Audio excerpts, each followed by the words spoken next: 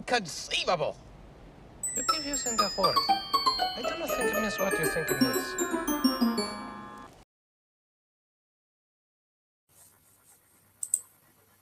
All right. Good morning, evening. Welcome to our podcast live stream, Facebook, Twitter, you name it.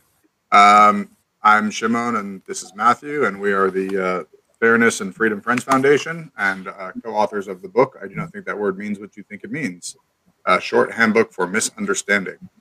Today, we're here to talk about the concept of UBI, or Universal Basic Income, and the recent proposals by both Joe Biden and Mitt Romney. That's not a joint proposal, they're two separate proposals, for expanding the child tax credit as kind of an idea for like a mini UBI or UBI light. I'm going to just give a quick synopsis of the article, but basically the notion is that their plans call to give people a credit, either $3,000 or $4,200, depending on which proposal you follow, per child, which is fully refundable, and they plan to kind of dole it out monthly. And this is kind of as a kind of a bid to end child poverty. One of the things that is interesting is the idea that you have a Republican that's proposing such a thing and a Democrat that's proposing such a thing. So that's always interesting. And Matthew and I were talking about it a little bit, and we figured we'd go out and live stream it. So welcome.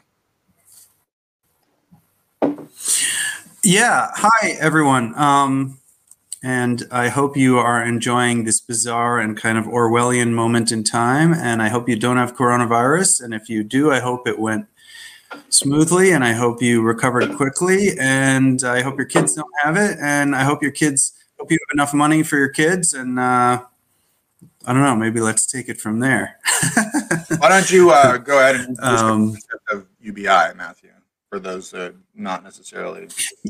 Yeah, I think calling this a UBI for kids might be a bit misleading. I mean, the idea of a universal basic income is universal.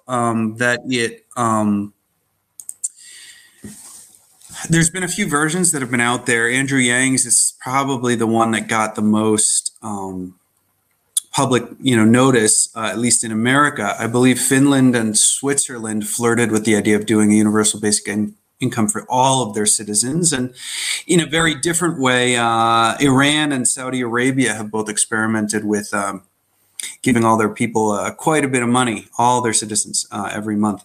So the idea of it, or the ideal of it, a universal basic income, it's an interesting thing because it came out of both the far left, out of people who since the early 20th century have believed that the Industrial Revolution produced such an abundance that most of us don't have to work and therefore shouldn't have to work. And we should receive enough money to basically live on, and that work would be something you choose to do because it's something you love, or you want to make more money than the universal basic income. In theory, in terms of the sheer abundance that our civilization's industry and agriculture produces, there's no, so to speak, objective, direct reason that we can't do it. It's just an arrangement of how we give everybody money. The way our society works is we do give everybody certain things. We have universal access to things like water, to healthcare. I mean, even in America, where we don't have universal healthcare, everybody is allowed to go to the emergency room and can't be turned away because they can't pay. So in effect, even America has universal healthcare, even though it's doing it in an extremely inefficient and self-destructive way.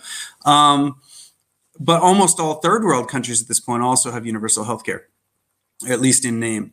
And from what I saw in Colombia, Thailand, China, in practice, they have universal healthcare at least. Universal basic income, though, is a little bit more of a revolutionary concept. And it's kind of neat because some ideas came from the far right, like libertarians in Silicon Valley, since they were planning to basically automate and destroy a whole lot of jobs. They were saying, well, if nobody has jobs, nobody will be able to buy our products. And therefore, that won't make a whole lot of sense. So if we're making, billions and billions of dollars, if you can picture every company in Silicon Valley actually becoming as prosperous as Amazon, Facebook, and Google are, they were looking at making billions and billions of dollars while most people's jobs become redundant or irrelevant. I mean, if you have trucking alone, Andrew Yang focused on, if trucks became self-driving, 5 million jobs would be destroyed. So the idea of universal basic income is that if everybody gets a certain basic stipend that's enough to live on, and that there has to be a couple other things in sort of general policy to make sure that your perverse incentives don't happen and the cost of everything just goes up by the equivalent amount. Like if every landlord raises rent by the same exact amount as the UBI, then it's just a subsidy for landlords. So you wouldn't want that. But as long as a couple basic things are around to make sure that that doesn't happen, then there's a huge amount of risk taking that people are willing to take if they know they have their basics covered. There's a sort of decision making quality that improves arguably pretty dramatically. If you don't have to be super stressed about your most basics, then you have the ability to think and plan further ahead. You're not living every day with the stress that one small emergency can wreck your finances, which I gather at least half of Americans and as much as 90% of Israelis live with. In America, like one small, traffic ticket or medical emergency or whatever can completely wipe out all of your discretionary spending for months or years, for an awful lot of Americans who are on the bottom half or 2/3 of the income curve. So the idea of UBI is by raising that, it also flips around a lot of the wage pressures, that there's a sort of coercive element to low wage jobs that like, oh, you have to work or you will be on the street. So if the UBI is guaranteeing that you won't be on the street if you don't work, then people who offer low wage jobs may have to raise the wages. They may not. People who offer high-end jobs may be able to lower wages, or they may not. It will completely change some of those dynamics. Desirable jobs will be ones that people will be willing to do for less money because they have their basics covered. And shitty jobs, literally or figuratively, may become higher wage because, like, hey, if I don't have to work a minimum wage job at McDonald's, then I won't. And all of a sudden, McDonald's will have to raise its wages just to compete on the market. Whereas a construction job that's actually, certain kinds of construction jobs are actually super fulfilling. I've been working one recently. I don't know how political it is to be involved in any construction anywhere in Israel, but I'm involved in a construction job in Israel that I consider worthwhile. And even though the pay is not great, I consider it intrinsically worthwhile to be moving rocks, to be building something that I'm proud of. So upward pressure on wages at the low end would be potentially one of the profound impacts of a UBI. So that's a general UBI.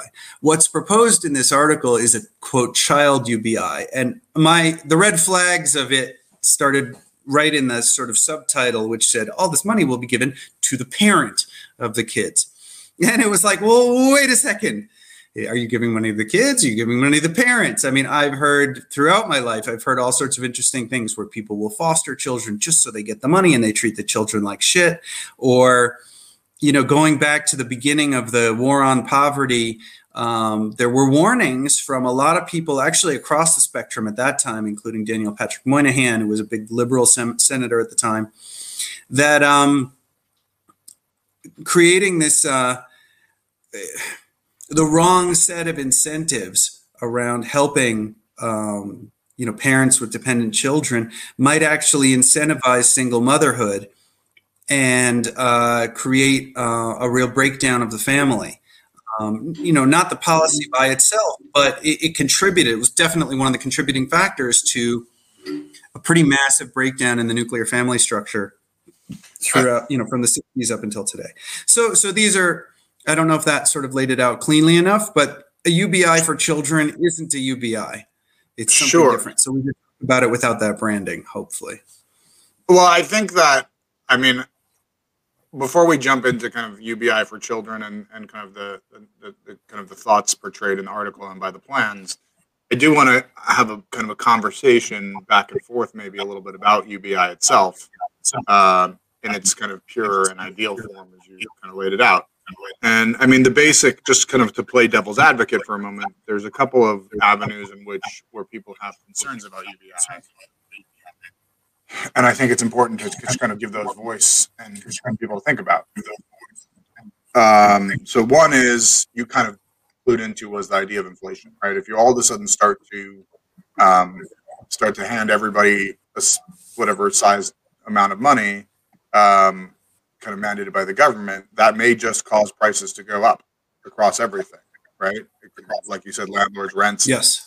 It's you can't really mandate. It's been proven over and over and over again. You can't really mandate an end to inflation. Like that's just when you try to do that, markets find a way. You end up with black markets, and things just are. Go look at any country that's had rampant runaway inflation where they've tried to just end it by fiat. It just doesn't work.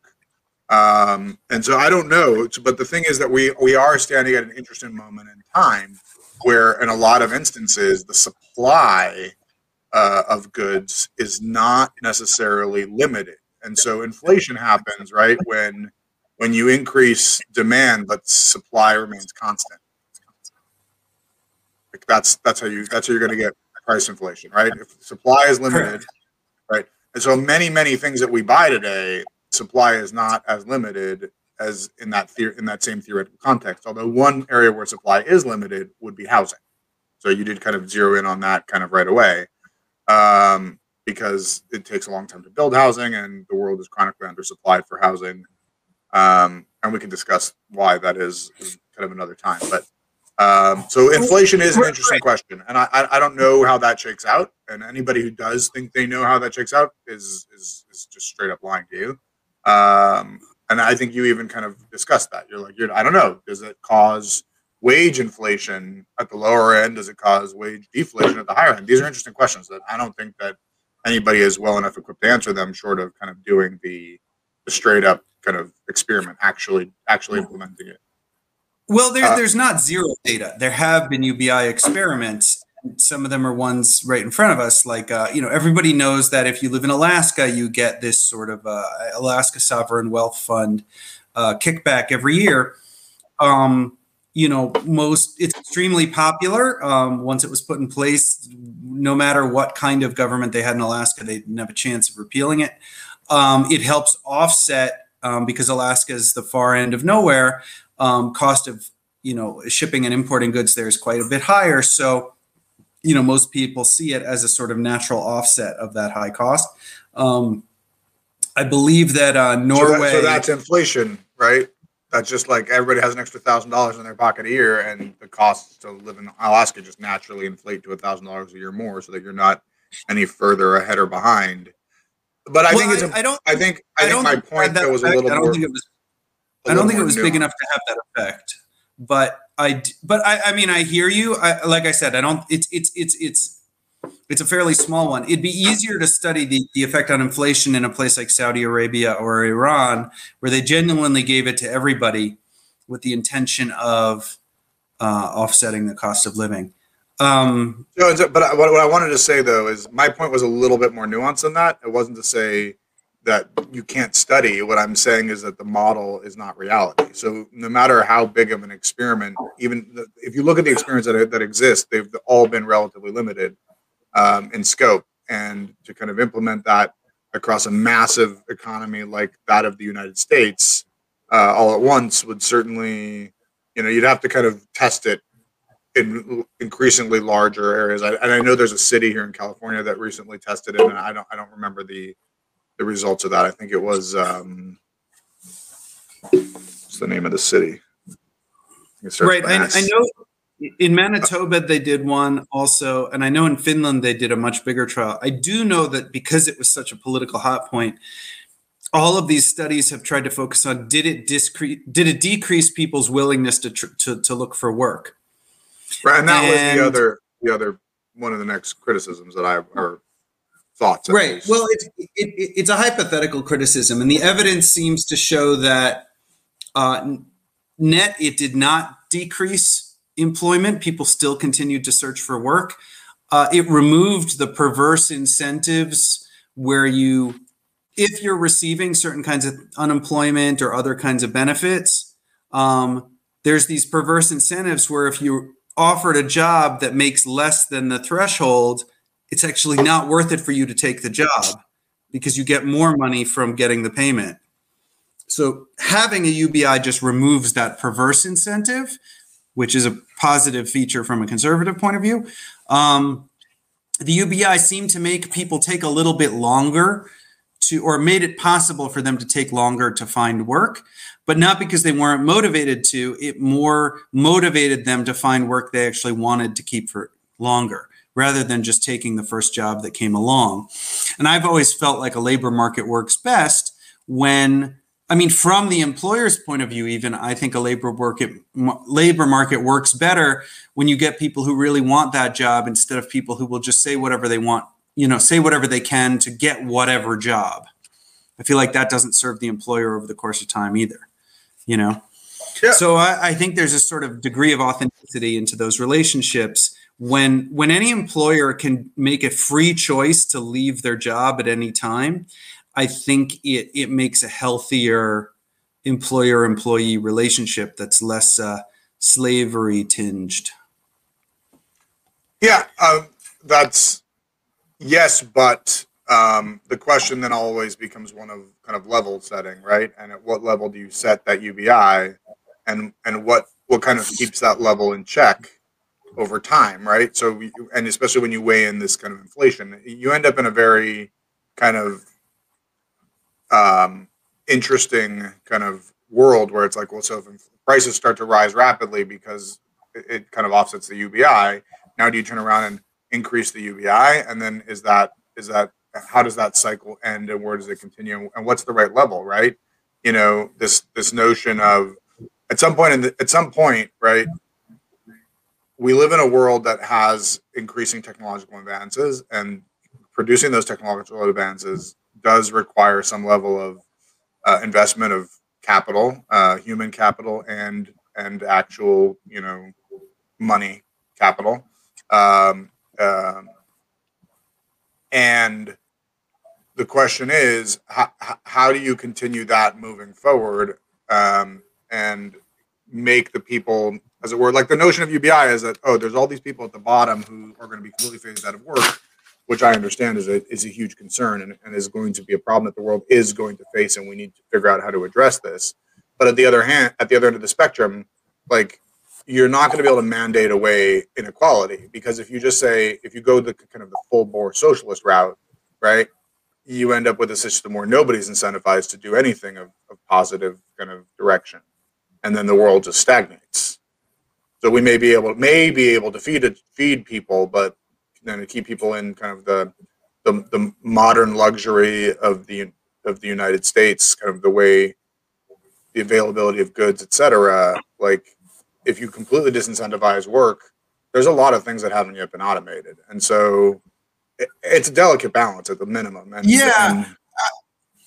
I have not seen that wealth disincentivizes people.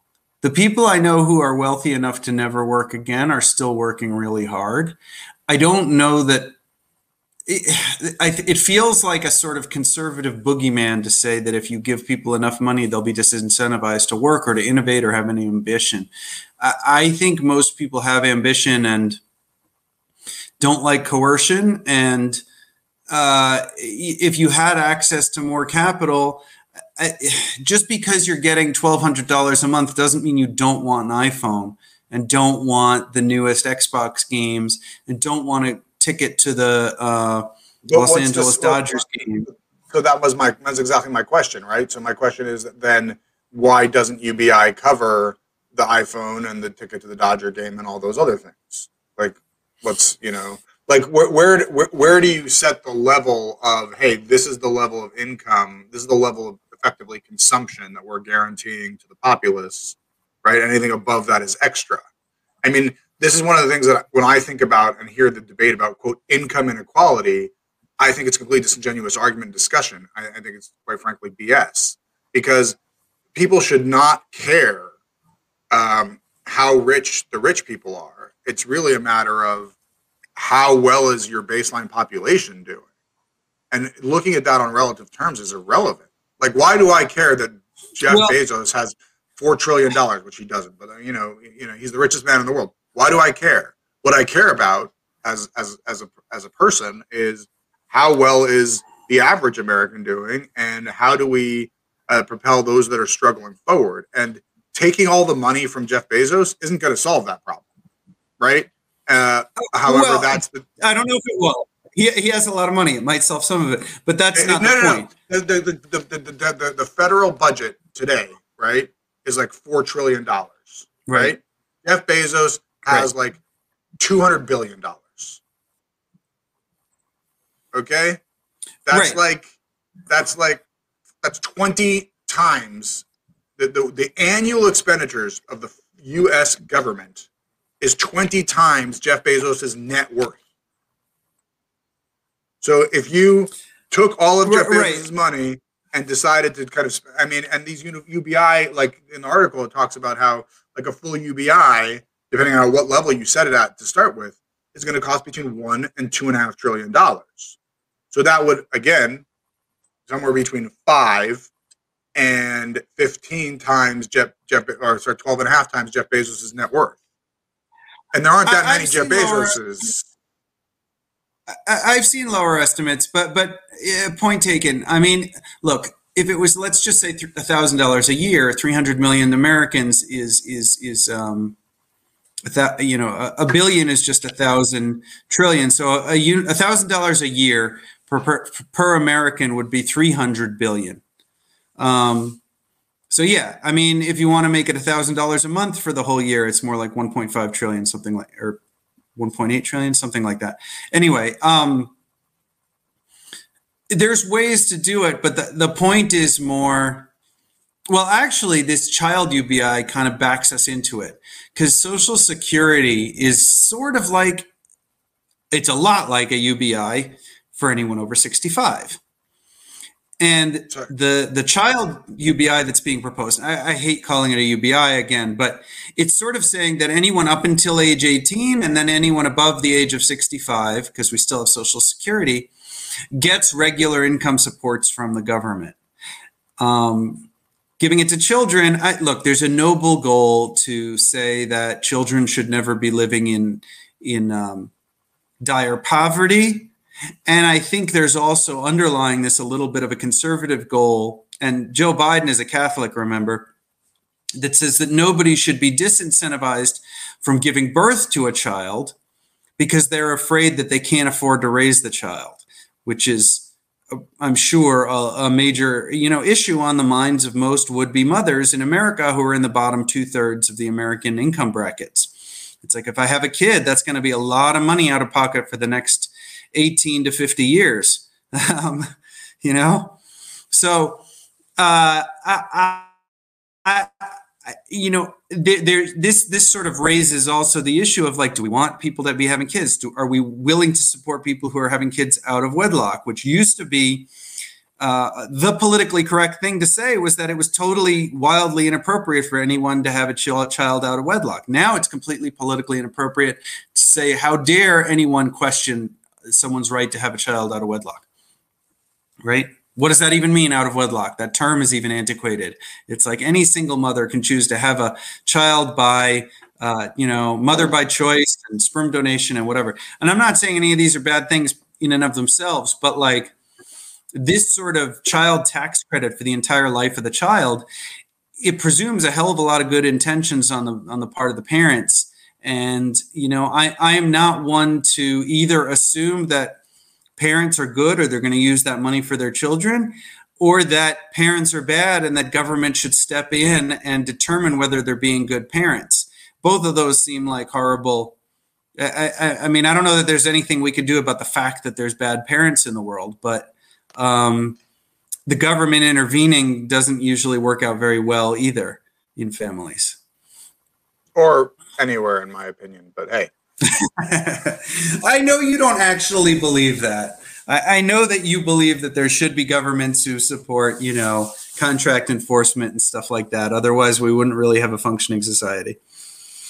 Well, there's a difference between government supporting contract enforcement and the government getting involved in incentivizing specific behaviors. And that's the difference between whether you are saying that there are kind of rules to the road, right? And we're going to make sure that people follow those rules to the road and provide a system under which people can follow the rules of the road and create consequences for not following the rules of the road, versus actively writing the rule book as you go, kind of, and those are the differences, right?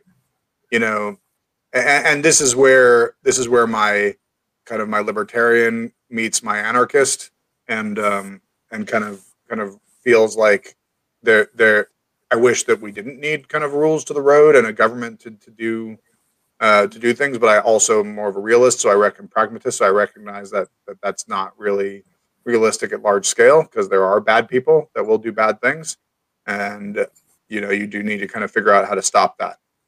I do want to take a step back and just kind of a simple math function. At $12,000, assuming 300 million Americans, is $3.6 trillion a year. Okay. We're making sure we're speaking in the right kind of order of magnitude.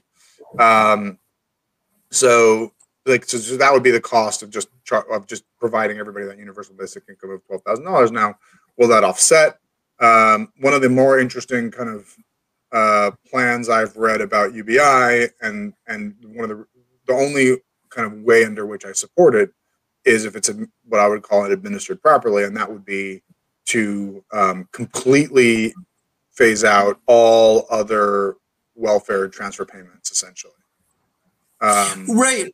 That was the other best argument I saw for it, is that because there is a tremendous amount of proving yourself to get it, like whether it's food stamps or corporate subsidies or farm supports, there's a tremendous amount of government bureaucracy that goes into checking claims and implementing and then following up and making sure there wasn't fraud. And it's like a UBI, there's no bureaucracy. It's as simple as Social Security. They have your name, they have your Social Security number, you get a check. There's no there's no incentives up or down to screw with the system. And you could throw away not only the costs of all of the aid for dependent families and corporate welfare and everything like that, you can also you can also throw away the bureaucracy, the costs of maintaining a bureaucracy and box checkers to make sure and follow up and means test and all those other things, because it becomes irrelevant. So you'd save a lot of money. And then there's also downstream costs you'd save on mental health and other kinds of health that improve when you know that you don't have a level of desperation. Certain kinds of crime allegedly go down. Because you're not struggling to make rent. There's certainly arguments also to pair this with decriminalization of a lot of drugs. There's arguments to pair this with removing a lot of zoning so that enough housing could be built to increase the supply of that until it met the level of most people's incomes. There's a lot of things that you can do. But maybe that's getting into the weeds, like you said, of what are the sort of perverse incentives or moral hazards of offering this sort of thing. Right. I mean, at the end of the day, okay, so just one, and this is kind of to take you back to where you were a few minutes ago, as far as kind of how they find that people, there's not much evidence, I think you said, and correct me if I'm putting words in your mouth, that there's not much evidence that people that providing people with a way out of poverty or a guaranteed income is going to promote bad behavior or dependency. And I mean, is that correct? Did I correctly characterize what you were saying before? Yeah, that's fair. And so one of the things that I've seen a number of times are there's a strong positive correlation between kind of welfare, being recipients of certain amounts of welfare, and opioid addiction, for example. And so, and now I don't know that there's a causal relationship between that or not. Obviously, there's a conservative talking point that says that there is a causal kind of relationship there, but I don't know the answer to that. And that's really going to come down to, massive testing at scale and finding the right level to find out if that's the case. I mean, in theory, I do believe, it's not even theory, I do believe that the world is heading for a place where we just need less and less people. And unfortunately, I think that it's a lot of liberal policies that are pushing that. Like here in the state of California, towards less people needed, less jobs, less employment necessary. Meaning, because the higher you hike something like minimum wage, the faster you are pushing companies to automate positions.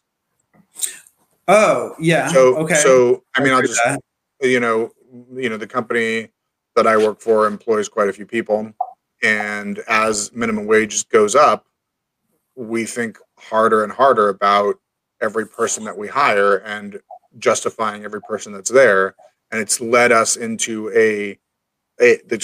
we're like 3-5 years ago, we didn't even think about automating processes and eliminating people because labor was, what seemed to be a reasonable price. We didn't spend a lot of time thinking about it, but as we watched California kind of statewide mandate a hike of minimum wage by close to 50%, right? We're starting to look at it and go, well, at $10 an hour, maybe it was a no-brainer to employ that person to scan documents into the system, but at $15 an hour, maybe I can figure out a way to do that cheaper, if that makes sense from a business perspective. It does. It's math. Yeah, it's math, and it's not that. And so I don't know how do you kind of find your way out of that cycle, but regardless of that specifically. So that was just an example of how I think that specific liberal policies are, the minimum wage is kind of pushing this amplification of minimum wage is pushing us further and faster into this future where there's not enough like meaningful work, meaningful work that needs to be done by people, which is going to displace a lot of people from the workforce. And those people are going to be stuck. And therefore I believe that the concept of UBI is at some point has merit and is going to kind of need to be a reality because there are, 7 billion people on the planet. And, there's a couple, Eric Weinstein wrote an excellent article on this all the way back in 2016, and something about anthropic capitalism, where he talks about this idea that there's just many, many jobs are just going to be automated. Like you mentioned truckers before, all these things is just, again, what do all those people do? And so I think that it is important, like we are going to have to, as a society, figure out how to kind of navigate that pitfall because not navigating it doesn't lead in positive directions whatsoever. And it's just a question of how and what are the right parameters. And I have a high level of confidence the government will mess it up. So yeah, I mean, look, governments get stuff right sometimes, and there's an entitlement effect where anything the government gets right, we almost immediately take for granted, and anything the government gets wrong, we could bitch about for years or decades. The government has done a lot right. Like even this recent Texas weather disaster. We could be telling the story that, like, hey, look, the other 49 states have administrated their power and their power grids and their weather preparedness so that this sort of thing probably wouldn't happen in just about any other state. Well, it happened in California over the summer. Not to the degree of this Texas thing, and it was pretty extreme in California in the summer. There was a lot of people out of power for periods of time. Maybe not as extreme, but also I would argue that cold weather is a lot more dangerous and B, more difficult, more arduous than hot weather. So in California, we suffer from hot weather that caused this and fire season. Sure. So if you just took the current weather event that's happening in Texas and pushed it into California, I think you'd have the exact same problem. Actually, probably worse because Texas's renewable direction has been wind and California is solar. And so if you put a massive, unprecedented ice storm on the state of California, nobody's prepared for it, right? We'd all just die because we don't have the winter clothing necessary to kind of survive in the cold without heat. Many houses don't have the level of heat, just installed just because it's a non-reality in our world. And you'd lose the sun, which produces a good portion of our electric grid. And I mean, both of these tales, both Texas and California, are cautionary tales on changing systems dramatically. Because one thing that California and Texas have in common that many people don't know about, and you and I discussed this briefly previously, is they both have a large proportion of their grid that is supplied by quote unquote renewable energy. In California, it's solar, and I don't remember the number. It's 20+%. 20+% of the energy comes from solar, and in Texas, it's wind. 25% of Texas electricity, from what I read the other day, comes from wind power. And all of a sudden, those wind turbines are freezing. And that's why they're having massive power issues. And so, yes, if they were interconnected with the rest of the country, might other states surrounding them be able to help feed their grid? Yes, but would it be enough? I mean, come on. I mean, Texas is one of the most populous states in the country. I don't know. That's a good question. But what you were saying a little before about there's a trend for sure in the world that's not just about liberals in the West. It's about the whole trend of the Industrial Revolution is for automation to gradually replace an awful lot of the functions that humans do. De facto, most of us, from the simplest exchange economies to high finance and global supply chains and Wall Street, there's still, every day people get up and go to work, and whether they're moving numbers around or moving concrete bags or moving, fertilizer onto plants, there's a humans doing things, generally mediated through the exchange of money that creates this sort of circular flow that we all kind of live on and in. Automation is accelerated sometimes by something like a minimum wage, but it's probably inevitable anyway, because there's plenty of profit motive to figure out ways to automate things, whether or not there's a specific threshold. I mean, if somebody doing a particular task is worth hiring them at $7.50 an hour, but when it hits $15 an hour, it becomes worth it for you to get a machine that's going to do that. Well, the people who are trying to make the machine, they didn't specifically make the machine in mind because they knew exactly what the minimum wage is and would be for the rest of their 10-year profit projections. They're trying to make the best machine that they can. And at some point, their incentive is to make a machine that makes it worth it to even throw your $7.50 minimum wage worker out of work. The incentives are still there. They may be stronger or weaker, but the incentives towards automation are increasing in our society unless we have some sort of return to the Middle Ages. Oh, I agree with that. I agree. I definitely agree that the incentive of our society is towards increasing automation. However, at the same time, the slower automation moves, I mean, this is kind of a moot conversation because it is what it is, and we live in the world we live in. But what we've seen is, I mean, this is not the first time in history that that the quote end of capitalism has been kind of widely touted as, oh, everything is going to be automated, all of your jobs are going to disappear. But what's happened is, like, humanity, we're a very innovative species, right? And so the best paying jobs today did not exist even 20 years ago. Like literally, like some of the best paying jobs in the world today did not exist. Like nobody even thought or heard of them 20 years ago.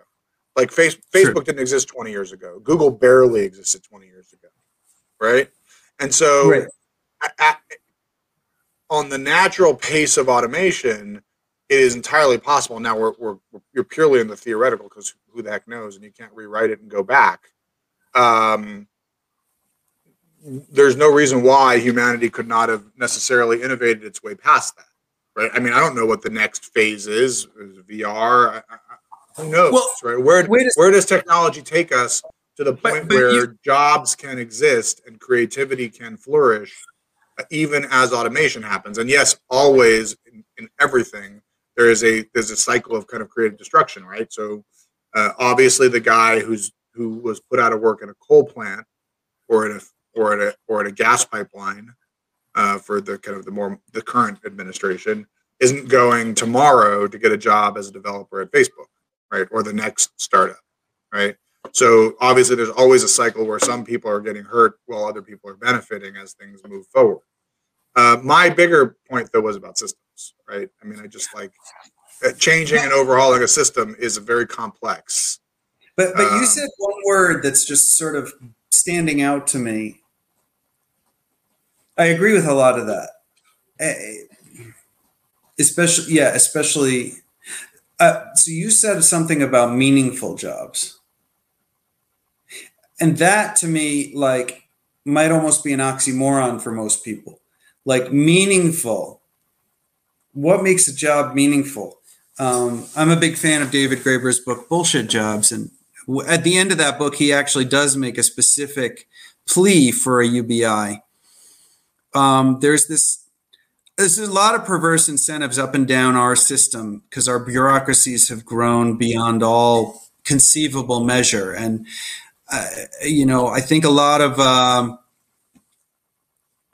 people on the left are really horrified by the growth of giant multinational companies and then these huge bureaucracies and layers of finance and these self-justifying jobs who take their piece. And then people on the right tend to be horrified by the growth of government bureaucracies. And I'm kind of horrified by both. I don't know if that makes me an anarchist exactly, but I think anarchists are historically mistrusting of large bureaucracies and large concentrations of power, whether it's corporate or government. But the biggest hope that I have for UBI, getting back to those sort of incentives, was that, like, if you tune it right, potentially it empowers people to find jobs that are meaningful for them. Like the classic idea, and arguably even the American dream, is to have what is colloquially known as fuck you money. It's to have enough money that you could turn down any job, and not just turn it down, but turn it down with extreme prejudice, meaning leave the meeting by saying those words.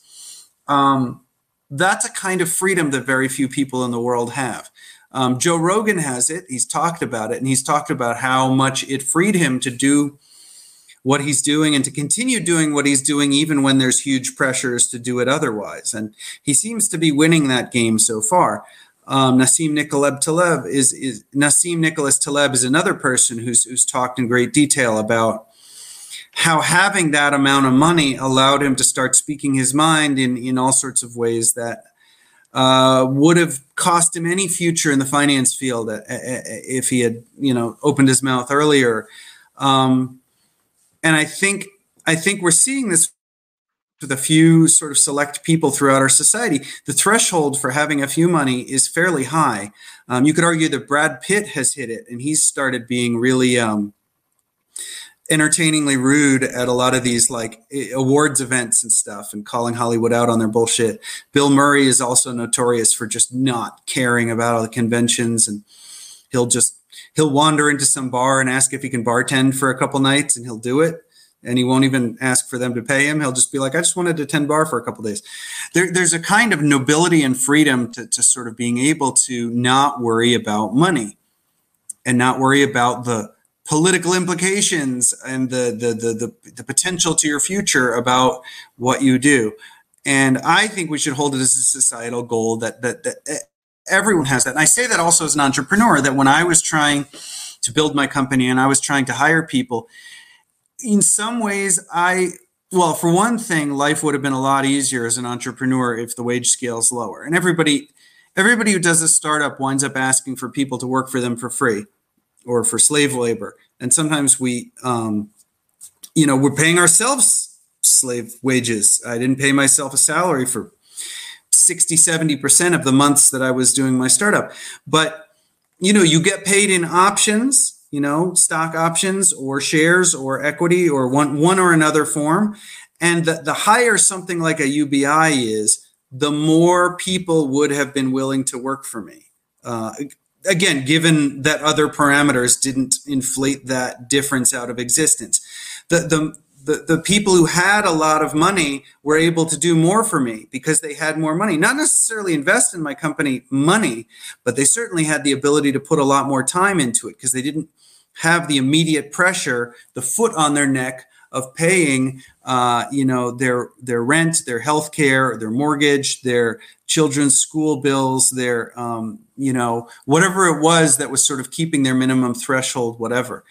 And leaving aside, so to speak, luxuries like a fancy iPhone or something, there is a threshold that you need in order to just live really simply and buy groceries and live in a house that's reasonably nice enough for you to not lose your mind. And I don't know what that threshold is. Some people call it the poverty line, but I've been below it at certain points. And if it's low enough, which I did see in a place like China or Thailand, it becomes worth it to take certain kinds of risks. It becomes easier to hire a lot of people. There's a lot of equations that become different with a much lower or zero minimum wage, and also become easier with something resembling a UBI. So that's where I see kind of an ideal forming. I don't disagree with that. The question that is unresolved and would be very difficult to resolve is for every one person who would go and work for your startup, right? If they had their basics covered, are there or are there not 10 people who would sit on their couch and do drugs all day? And if the answer is yes, there are, and I'm not saying there are, right? This is a question that leads back to kind of human nature, and it's completely untested. If there are, then it is not, UBI will not be a virtuous cycle. It will be the opposite, because it'll just be a continued evolution of desired handouts, a cycle of dependency, right? And that's an if. I'm not saying that is what it is. I'm saying if that is a true representation of human reality, which you called the conservative boogeyman earlier, which is fair. Who knows? If that reflects reality, then UBI is just a gateway drug to kind of further a downward spiral of society, because that behavior, that cycle of dependency, you just keep the level just keeps going up. I agree with that. I mean, I think it comes back to your word meaningful. I think that a UBI straight away, it has an advantage of not being stigmatized. Social Security is not stigmatized. Mm-hmm.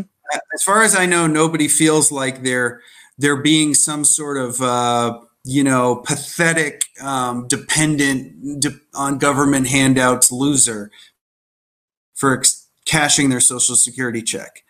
As far as I know, just about everybody is happy to cash it. They don't feel like it impacts their dignity to cash it. It's just part of their life.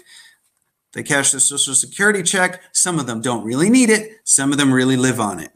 I met people who were Americans who were retiring to places like, I met several in Colombia. In Colombia, you can live on your Social Security check pretty well. So that was a choice they were making to live well on that income. You can complain Social Security is not enough to live where you're living in, downtown Los Angeles or somewhere expensive, but then okay, well, move. That's the answer to the scarcity of real estate is to move to somewhere where it's cheaper, which I realize is not a perfectly simple equation, but it's not and that's not enough of an excuse to say that it's expensive where I'm living.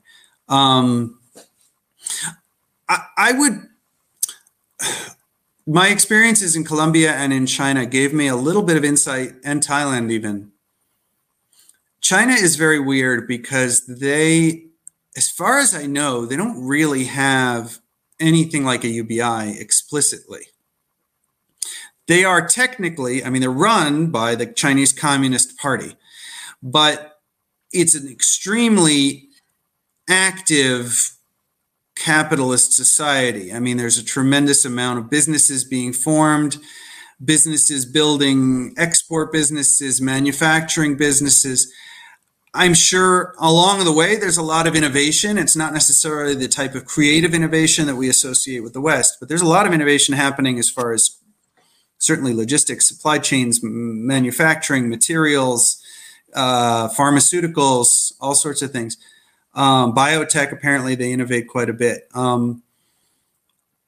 They have raised, well, I don't know how to do the, I don't want to do the attribution incorrectly. So I'm going to say that the Chinese Communist Party probably deserves at least a little bit of the credit for the difference in standards of living of at least 800 million Chinese who were, I mean, China was almost universally extremely poor 40 years ago. And now something on the order of 800 million people are at least up to the standards in terms of purchasing power parity of the Western middle classes. And the top at least 100 million, maybe 200 million people are on par with the wealthy of the West. That still leaves something on the order of 600 million people who are the poor of China. And some of them are in the countryside. Some of them were far out of sight of what you could see from the cities where I visited, which was mostly primarily Shanghai, also some smaller cities, a couple of small towns. But I didn't go deep into the countryside where there's real poverty. But even within a city like Shanghai, I mean, there are millions and millions of people who clearly are working for way below anything conceivable as a minimum wage in the West. I mean, I could order something delivered and the delivery cost would be less than 50 cents. And this person is, their wage can't be a whole hell of a lot higher than, I don't know, $5 an hour or something. But clearly they had built enough housing for there to be places, at least on the outskirts of the city and whatever, that poor people making those wages could be really happy having those jobs, making those wages and buying the things you could buy with those wages. It also seemed to me that they were creating jobs that weren't entirely bullshit. Like, it's a very, very modern city with high-speed trains and the fanciest, newest airports and the tallest buildings in the world, the fanciest skyscrapers, municipal art, a stunning amount of, I mean, infrastructure that puts Los Angeles and New York to shame. And they still have people sweeping the streets with hand brooms and little rickshaw carts. So it seemed abundantly clear that those were make work jobs, that it was like rather than just giving people money as some sort of UBI, we're going to keep wages really low, keep the cost of certain kinds of goods really low, and then give people jobs that do something, not nothing. I don't know how they do the budgets on all of this. I can't pretend to know. I saw similar things in Thailand. Colombia was a whole different thing because it's, well, Colombia and Thailand are not communist, obviously. They're much more similar in a political model to the West. But both of them had, you know, street sweepers and a lot more side-by-side wealthy and poor neighborhoods, which I think is something the West has badly misunderstood. That to be really wealthy, if you're the kind of person who can afford a house that costs $500,000, when I tell someone from China or Colombia or Thailand that you know, so-and-so in my family's house, they just, you know, moved from a house that they sold for 410 and they moved into a new one that was 830. And they say, well, do they have servants? And I'm like, no, I guess they don't have servants. And they're like, they're doing wealthy really badly.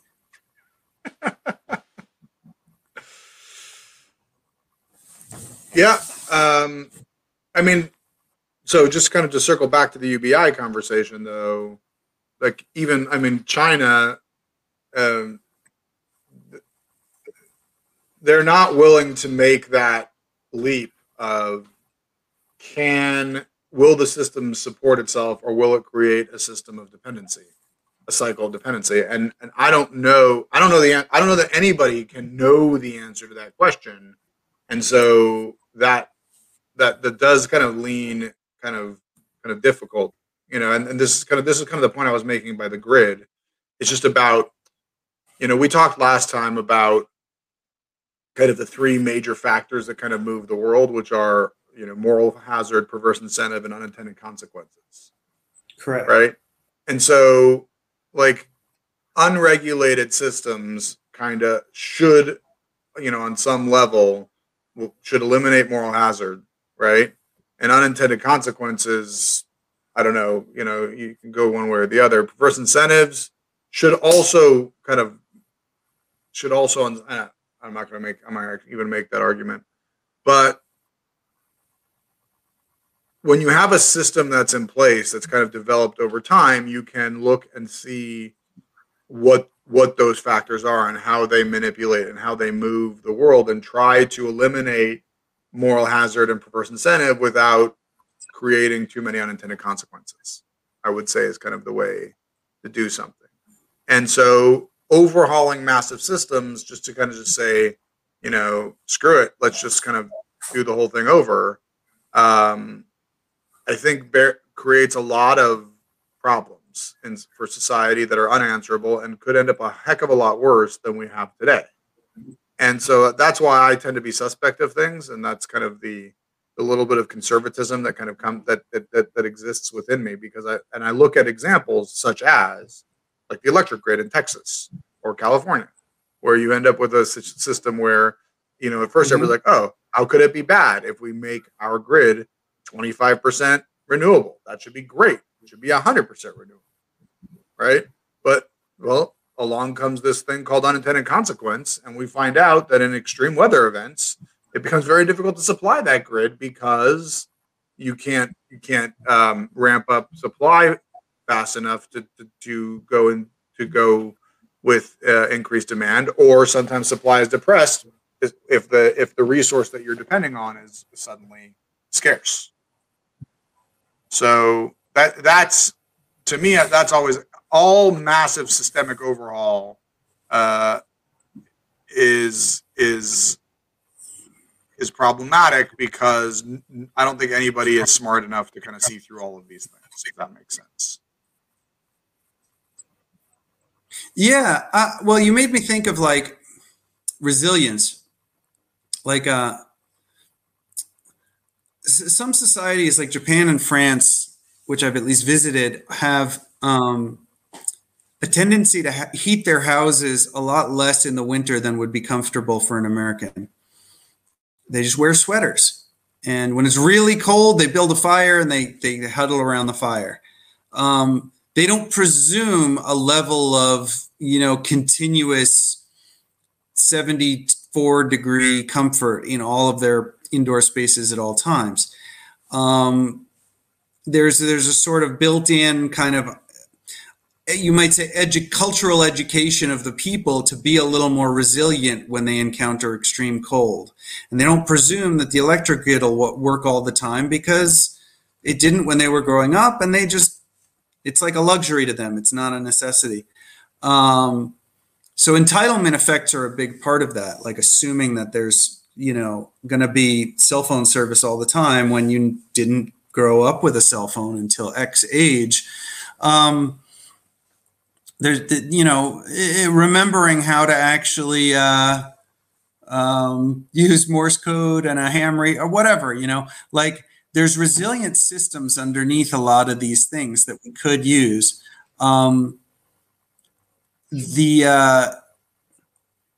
The original UBI in America, and I think it was a lot of the debates of early America, and you could argue it continued until at least the beginning of the 20th century, was free land. Was that if you didn't like the way things were in your, crowded Baltimore slum, you had the right to move out to the Northwest Territories, which was Ohio initially, and then, it moved further and further and further west. But there kept being these waves, and a huge amount of political pressure around Manifest Destiny was like, hey, every person should have the right to make their own thing on free land. Free land. So it was a universal basic income in the sense of, or universal basic starting capital would probably be a little more accurate. That anyone had the right to go out west and stake claim on the staked plains of West Texas or Montana. 1912 was when they opened up Oklahoma and took the last of the major Indian lands and said, hey, you can come homestead here too. It's my understanding, even in a few far slices of New Mexico and Montana and Alaska, there's still a few last slices where you can actually technically homestead. You can go out there, claim a bit of land that's probably the least worth, there's a reason it wasn't claimed until now. Let's put it that way. But there's still a few places where you can homestead. You can also squat on land still. There are still squatters' rights in this country. Yeah. So I mean, Thomas Jefferson's. It doesn't end there. Yeah, go ahead. There are plenty of places in this country where land is still ridiculously cheap, and even if you can't get it for quote free, there are plenty of places in the country where land is ridiculously cheap. If you wanted to move out and go live on the land, you could do so with a fairly small amount of capital. Nobody wants to, so that's why it's not. It's a matter of desire, not a matter of kind of ability, I think. Because I think that there's lots and lots of acreage. You'd be amazed at how much acreage there is. I mean, I once I was randomly looking at some like land auction sites where you could buy like 500,000 acres, in like Nevada for like $1 million or something like that. And so like you just think through the kind of like what does that come out to on a per acre basis? It's like ridiculously small. And obviously nobody needs 500,000 acres, and it might be a little bit harder to buy 2 acres, but and that's all kind of in the realm of doable. It's a matter of we've grown accustomed to a certain level of society that you said that you talked about with a little bit with your resilience kind of point, and people just don't want different, so they want what they want, and that's kind of leads back to kind of the suspicion I have of the UBI concept, right? Because how quickly will that level set be the new level? And now we're working up to the next level. And at some point, to continue functioning as a society, we need to continue to produce and innovate, and people need to be incentivized to do so. And the larger the bill that you are tacking on to less and less labor that needs to be supported, labor and or capital, meaning the tax bill to pay for the UBI, the larger that number is, right? You like you said, you could either have a virtuous cycle, like you pointed out before, where people are incentivized to go out and create, et cetera, and do all these wonderful things. They don't have to worry about their basics. But there, like I said, there's the opposite potential cycle, which would be a downward cycle, which is the demand is greater and greater, and the people that are producing and the capital that produces doesn't grow because it doesn't have the necessary innovative kind of mental human capital to propel it forward, because there's disincentives that are created. And I don't know the answers to those questions. I really don't. I'm just posing questions. I do want to take a turn towards the article, if you don't mind. Yeah. Because oddly enough, I'm somewhat supportive of this plan, depending on how it's funded on the child.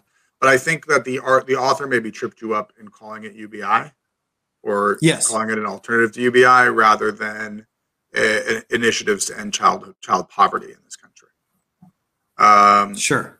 And because I think as an initiative to end child poverty, I think it makes some sense. Now, you're correct; it does create potential perverse incentives, similar to the war on poverty 50 years ago, and those need to be navigated and mitigated. I don't really know how to do that. I think it requires a full overhaul of all welfare and transfer payments in this country to do it right.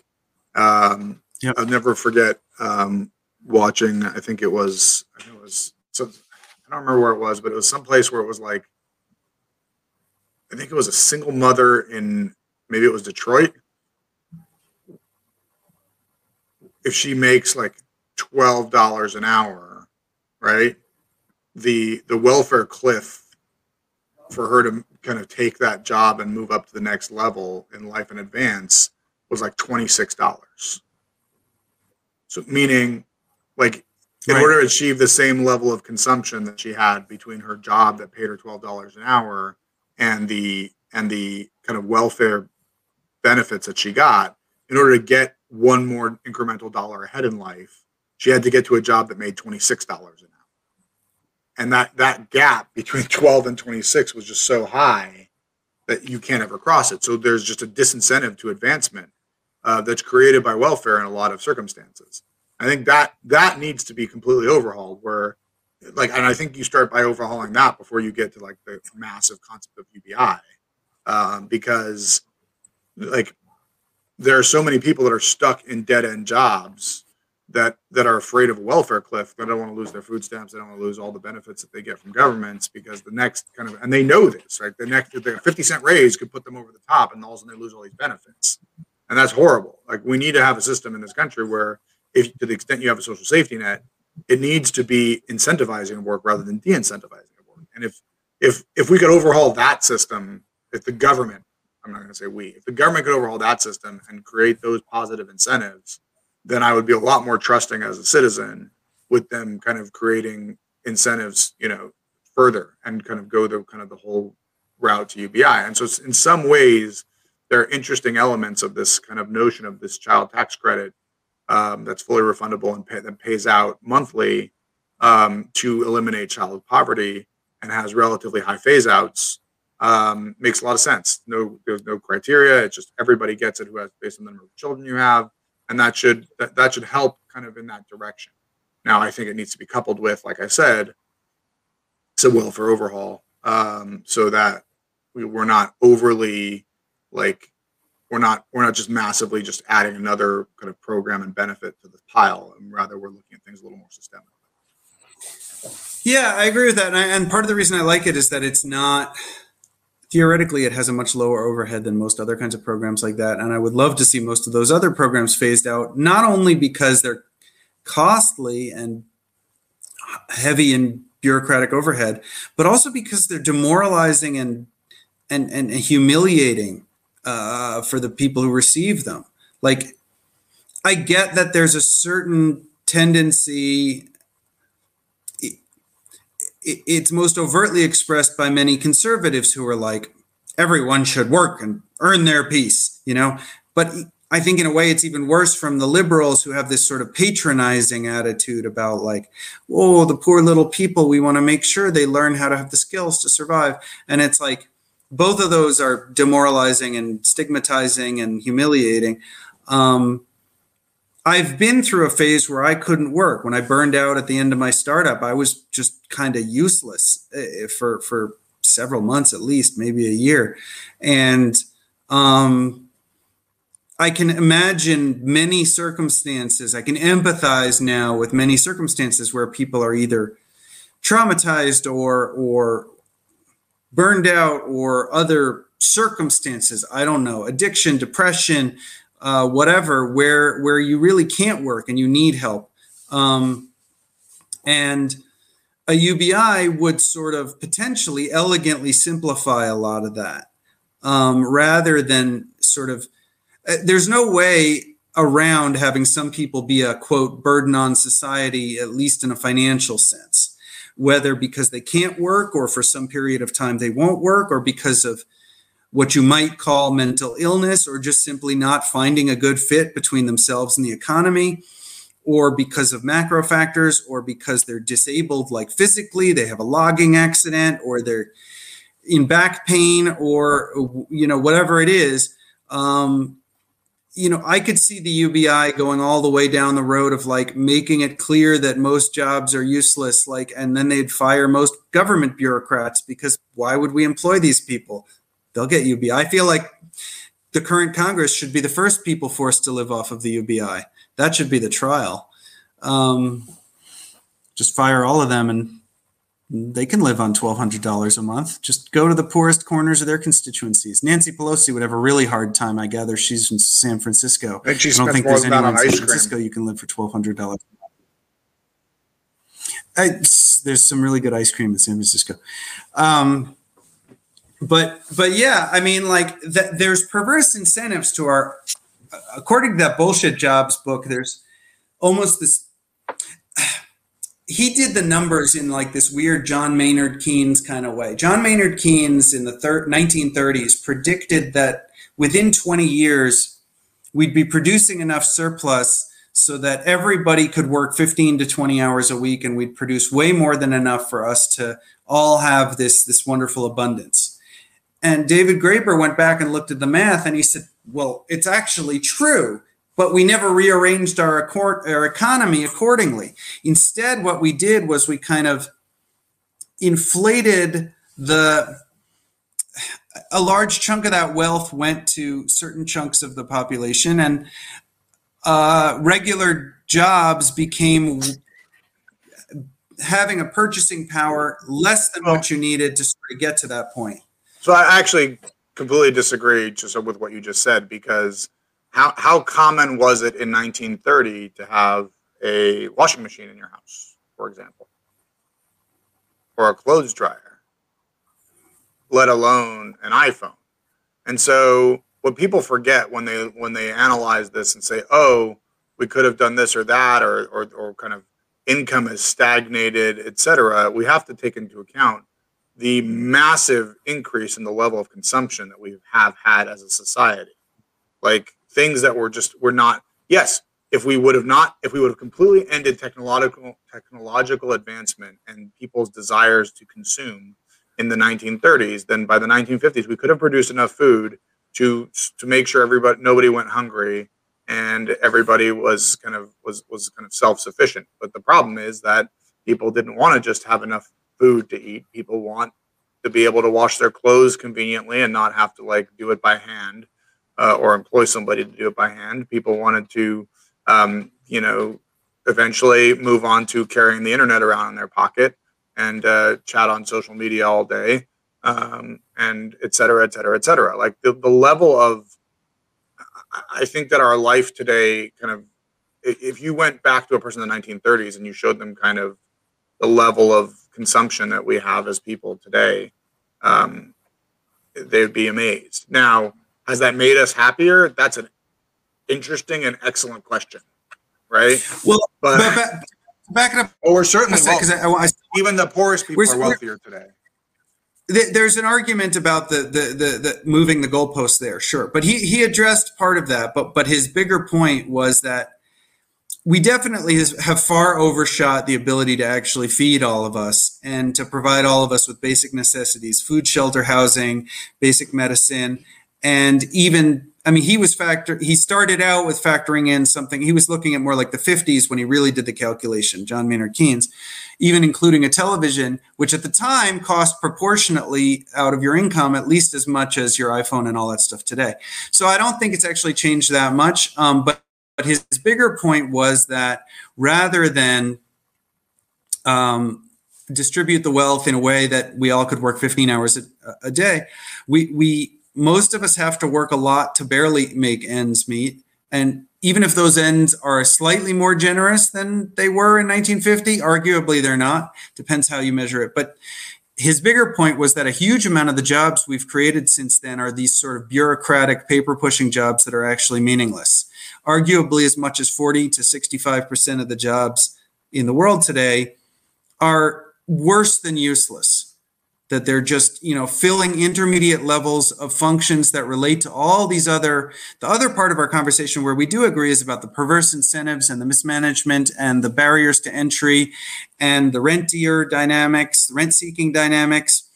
There's a tremendous amount of jobs in the world today that are worse than useless, worse than meaningful, but are sort of soul-sucking, and he does a whole taxonomy of them. That like a QWERTY the bigger point there is that, yeah. Well, one of his examples of a bullshit job is like goons. A goon is someone who's just there to intimidate the other side, and so like, the sort of mafia scene of this is that like the mob boss shows up, but he shows up with this huge entourage of guys who are like this. They're not really, they're being paid a salary, just to intimidate whoever he walks up to. And that presumably when he meets another mob boss, the other mob boss has his guys too.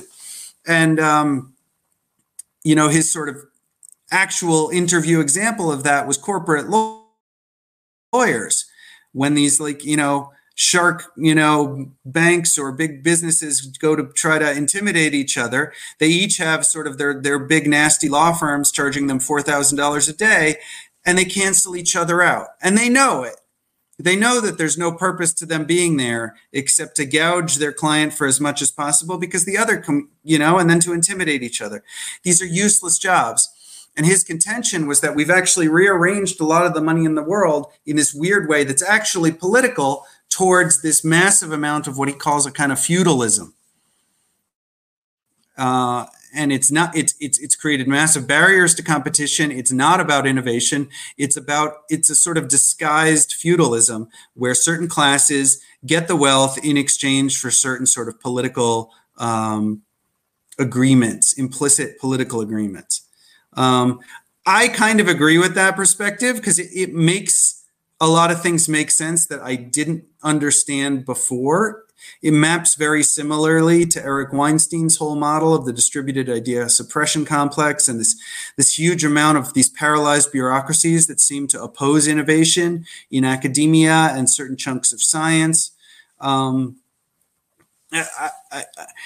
see UBI as it has a chance of being a bit of a silver bullet to force a lot of these dynamics to at least come out into the open.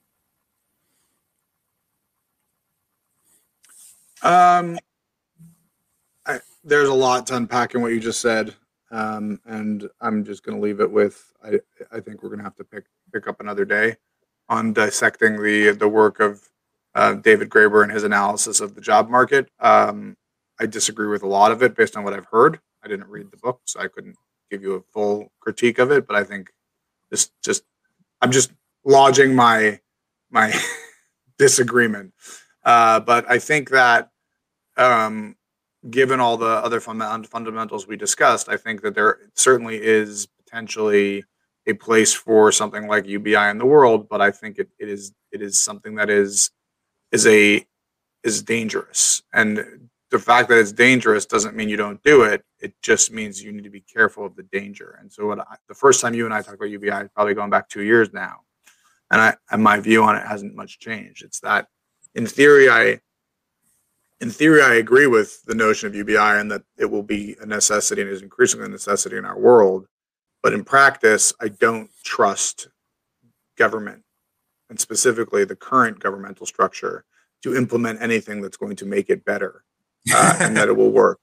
So well, there was a caveat. And so therefore, the current governmental structure, sure, yeah. I can't imagine very many sane humans who would defend, either in Israel or in America or in Western Europe. There's very few humans who would defend the current governmental structure as actually rational or productive of good results or able to implement anything intelligent. So I will concede that point. And so therefore, I oppose it. It's like, when people ask me about my personal politics, like I have a lot of elements of anarchy and libertarianism and a little bit of conservatism. I'm a bit of a mutt, but I almost always vote Republican. And the reason is because all of my general understanding of the world and politics leads me to believe that the government isn't going to fix anything or make it better. I don't think the Democrats are doing it correctly. And so therefore I'm just going to vote for the party that purports to tax me less. And so therefore, it's just a personal bias of mine. It's just that at the end of the day, until the adults start to show up and show us that they're adults and are going to be good stewards of our wealth, and let's be honest. I'm not talking about necessarily specifics, but it's like the government doesn't have any money. All the government's money comes from people, comes from taxpayers, comes from the citizenry. And so when I say be good stewards of our wealth, what I mean is they're collecting taxes. What are they doing with those taxes? How are they actually increasing good in the world? How are they being good stewards of wealth? They're not. And so until they stand up and be adults, I'm just going to elect to give them as little as possible. You may be able to convince me that I would be happy to give a larger proportion of my my income to fund social and societal good if the current, if the government were showing that they were going to be good stewards of that. And I think there are examples of that in the world that come up over and over and over again. Like, places where marginal tax rates are substantially higher than they are in the U.S., but the level of service the government provides leaves people feeling okay with that. I mean, I think, notable example would be Sweden. Now, I don't know whether that's doable here or not, but it doesn't matter because we're not even on the right train to think about getting there. And so having proposals from one side or the other that say, "Oh, let's just go be Sweden," it's not even, not even close. Bernie advocated Denmark, but yeah, point taken. No, and look, that was a very elegant description of the rationale of a lot of people to vote Republican, I think, and that was pretty fair. Was that like even if it was the greatest idea in the world, you don't trust a Democrat-run government or just the whole.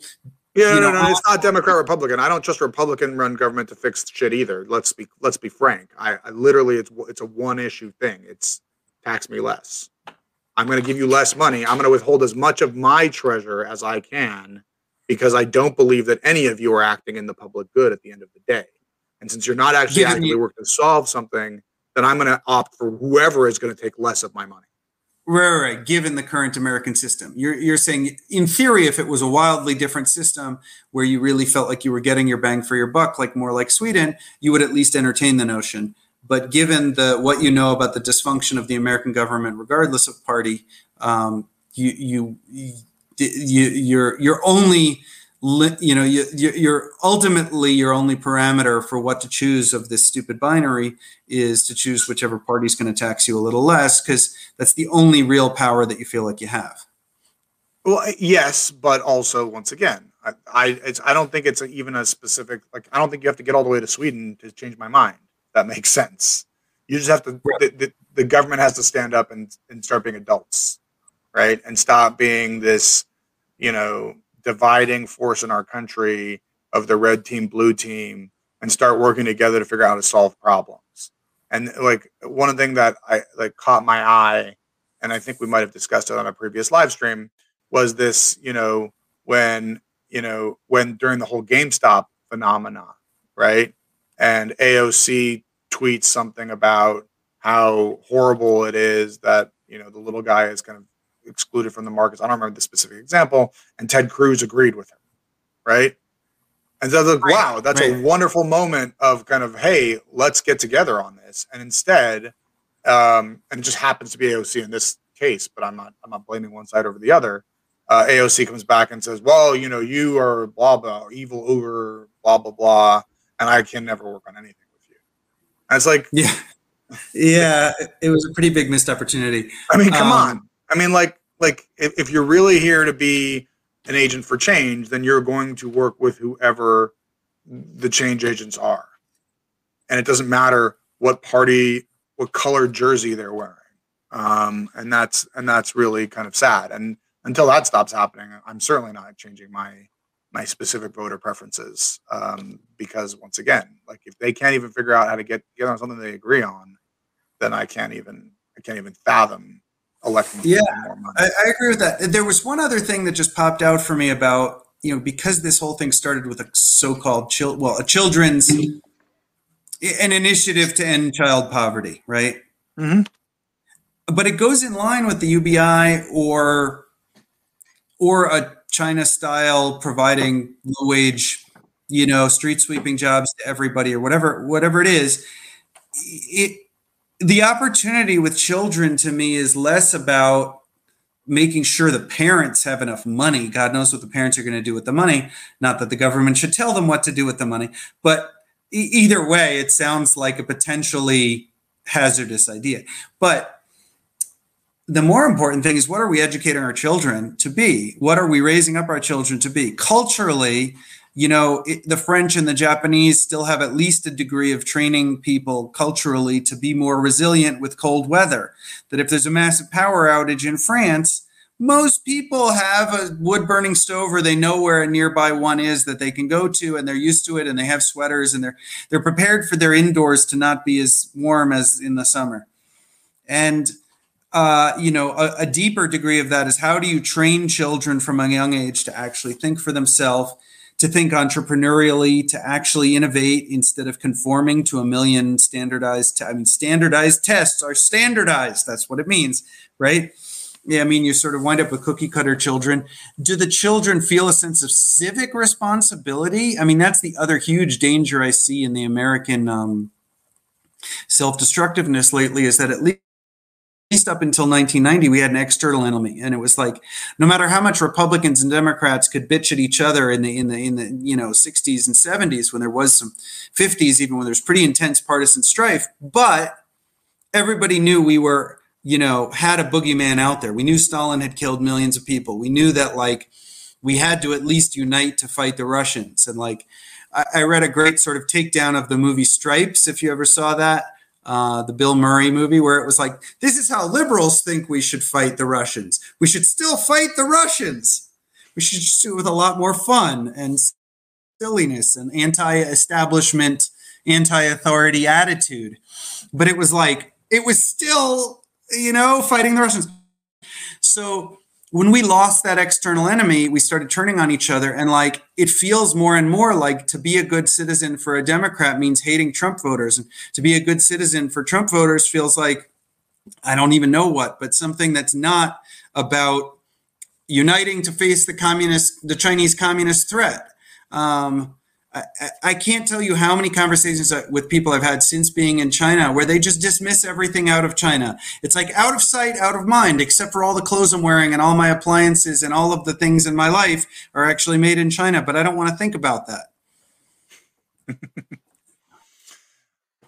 I think education, civics, and all of that jazz, I think, are excellent future topics for us to explore. I don't think that we can dive into any one of them given kind of the time where we're at. Any final thoughts on the child UBI or the overall UBI before we kind of wrap? Well, yeah, I mean, that's kind of the essence of that. Is my more core idea is what is actual child welfare? Is it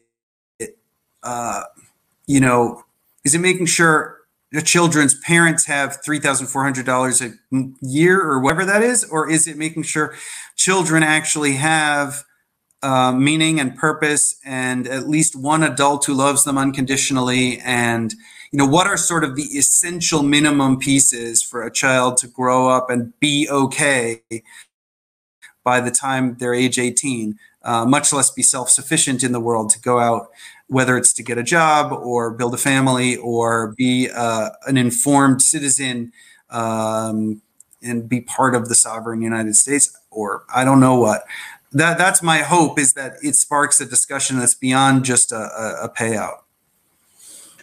Yeah, it probably won't, unfortunately, but at a minimum, I think if it goes through, hopefully at least, you'll see a reduction in food insecurity and other such things among childhood in the United States. I don't have a huge amount of confidence that it will, but time will tell. And I think that's kind of that. Unless you have something else to say, I'm going to wrap us up here. Please consider purchasing our book. As you can tell, Matthew and I don't really agree on everything, although the more we talk, the more we can find common ground to agree upon. It was our discovery that we were not using the same words in the same way that led us to realize that a lot of the problems in our society is a lack of nuanced conversation, like the one we just had here over the last hour and a half. And that led us to write this book. I do not think that word means what you think it means, a short handbook of misunderstanding, in which we do our best to kind of, in a lighthearted and funny way, illustrate that words don't necessarily mean what the other person is saying, or you think the other person is saying when they say them. And so we highly recommend it for anybody who's interested in, a bit of lighthearted fun and kind of exploring deeper areas of nuance. And that, I think, is all. Yeah, it's potentially a peacekeeping gift in the post-Trump era. If you have anyone in your extended family and friends, or maybe that you unfriended, this might be a way to build back into a conversation and relationship with them. This is a great book to reopen that door, we hope. And with that, have a wonderful day or night. as the case may be, and we'll be on next week.